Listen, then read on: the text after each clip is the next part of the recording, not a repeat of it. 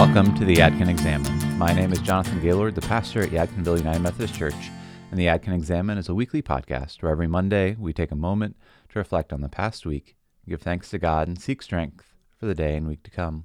The Examine comes out of a technique described by Ignatius Loyola and is still practiced by Jesuits twice daily. We've adapted it here to help us reflect on the events in our lives and discern God's presence and will for us.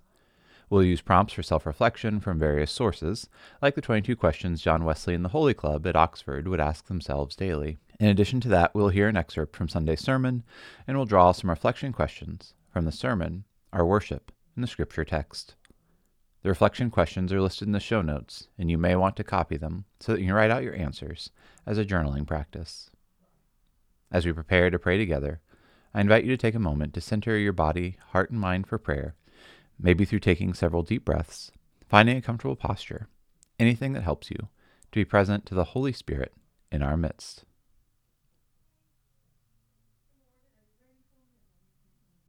Let us begin with an excerpt from our December 4th sermon on 1 Timothy chapter 6, verses 6 through 19, preached by me, Jonathan Gaylord. Paul says, we brought nothing into this world and we will take nothing out of it.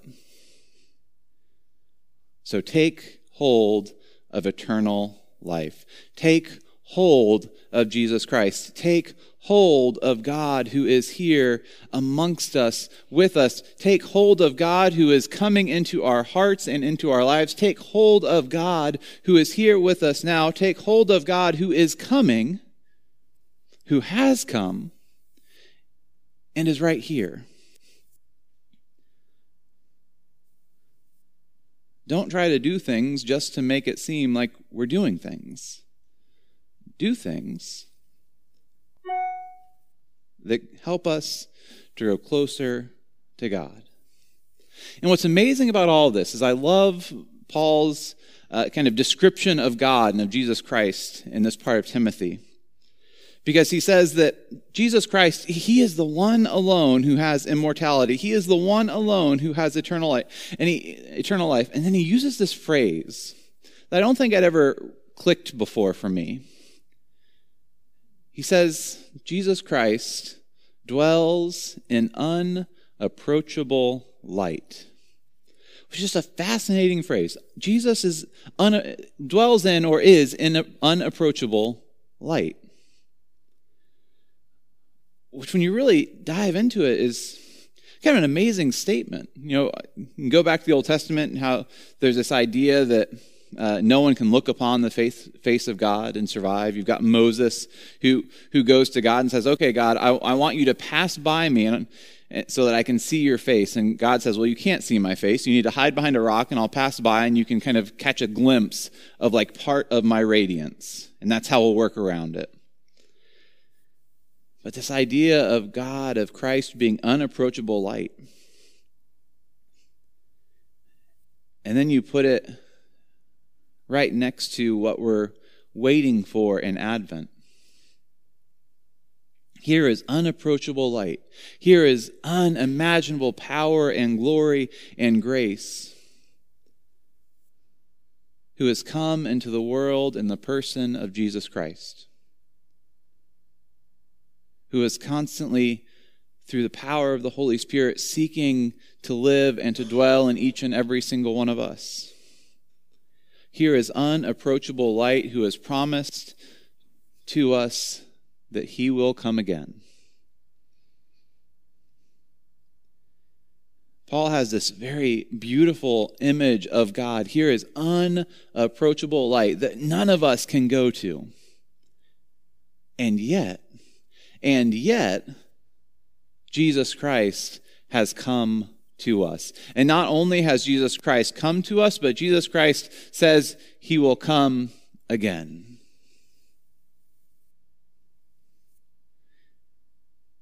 And so Paul says, how we wait matters. How we wait matters. Are we trying to secure our position and our security on this side of life, or are we doing things to help us grow closer to Jesus Christ, who is and was and is to come.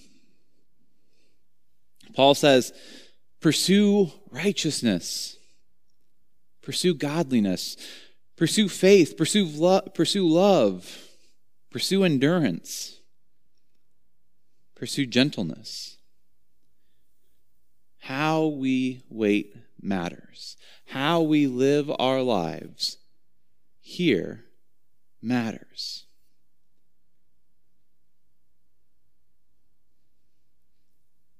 Are we storing up things on this side? Or have we given ourselves over fully and completely to growing in faith and in love with Christ? Beanie Babies didn't pan out. And we can change the button on the time machine all we want to make it seem like something is happening. But what matters at the end of the day, the end of our lives, at the end of time, is how we have spent our lives growing in love with Christ. And this Christ, this unapproachable light that we could never hope to get to, that we could never hope to grab, has stepped out of heaven, not once, but every day, and in the days to come. This Christ has stepped out of heaven and said, I want a relationship with you. No barriers, no blocks, no walls, no fences. Christ has said, I want a relationship with you. And so Advent asks us, how are we grabbing hold of that light that has come to us? How are we waiting in this season? How are we accepting the gift that Jesus Christ has given to us? In the name of the Father, the Son, and the Holy Spirit. Amen. Almighty God, as we pause in this moment of thought and of prayer, we'd ask that you would be with us, guiding us, helping us, directing us, filling us with your love, and giving us eyes to see how we can better our lives to serve you and to love our neighbor. As we come to this time in prayer, I'd invite you to review your past week. Where did the Holy Spirit move?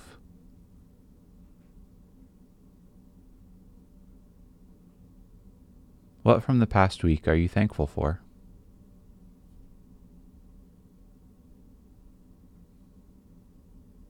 Did you miss any opportunities that God placed before you? As we consider how we may have fallen short in the past week, ask yourself these questions from John Wesley and the Holy Club. Can I be trusted?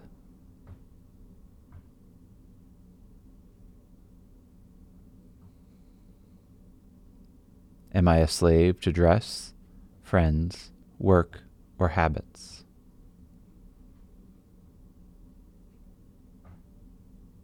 Am I self-conscious, self-pitying, or self-justifying?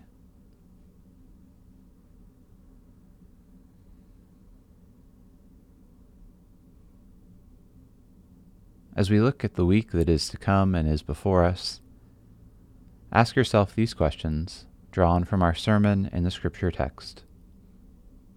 What do you think of when you hear Paul's phrase, unapproachable light?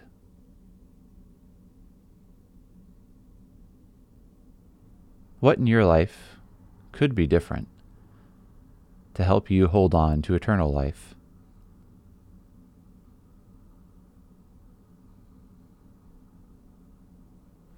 How are you waiting for the coming of Christ into your heart and our world?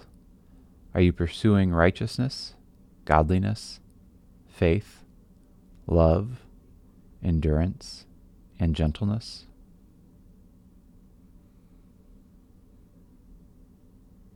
Almighty God, we give you thanks that we are able to pause for this time of prayer. Fill us with your grace, fill us with your love. Set our feet on the path that leads to you. May we know your power in our hearts and in our lives this day. And may we cling to you into eternal life as we await the coming of your Son, Jesus Christ, into our world and into our lives. Be with us now, Almighty God. Amen. And before we return to the business of our days and our lives, let us pause once more and hear the words of Paul from 1 Timothy chapter 6, verses 6 through 19. Of course, there is great gain in godliness, combined with contentment. For we brought nothing into the world, so that we can take nothing out of it. But if we have food and clothing, we will be content with these. But those who want to be rich fall into temptation, and are trapped by many senseless and harmful desires that plunge people into ruin and destruction. For the love of money is a root of all kinds of evil, and in their eagerness to be rich, some have wandered away from the faith and pierced themselves with many pains. But as for you, man of God, shun all of this. Pursue righteousness, godliness, faith, love, endurance, gentleness. Fight the good fight of the faith. Take hold of the eternal life, to which you are called and for which you made the good confession in the presence of many witnesses, in the presence of God who gives life to all things, and of Jesus Christ, who in his testimony before Pontius Pilate made the good confession. I charge you to keep the commandment without spot or blame until the manifestation of our Lord Jesus Christ, which he will bring about at the right time. He who is the blessed and only sovereign, the King of kings and the Lord of lords. It is he alone who has immortality and dwells in unapproachable light, whom no one has ever seen or can see. To him be honor and eternal dominion. Amen. As for those who in the present age are rich, commend them not to be haughty or to set their hopes on the uncertainty of riches, but rather on God who richly provides us with everything for our enjoyment. They are to do good, to be rich in good works, generous and ready to share, thus storing up for themselves the treasure of a good foundation for the future, so that they may take hold of the life that really is life. Thank you so much for praying the Yadkin Examen with us today. If you have any questions, comments, or concerns, you can always reach me at pastor@yadkinvilleumc.org. And as we're coming up on the end of the year, if you would like to give a gift to the Yadkin Examen or the Yadkin Lectio, head on over to your podcast app and rate and review the podcast. That helps folks find us and see whether or not they'd be interested looking at the reviews. So consider that your Christmas gift to me. And remember, you can also join us on Wednesdays with the Yadkin Lectio and on Sundays in worship in beautiful Yadkinville, North Carolina, in our sanctuary, or online on YouTube. Just go to YouTube and type in Yadkinville United Methodist Church, and we should pop right up there for you. Again, thank you for praying together, and I encourage you to keep one another in prayer and keep these questions in your heart and in your mind as you go out into your week, seeking to grow closer to God in love. Until we pray together again, God bless.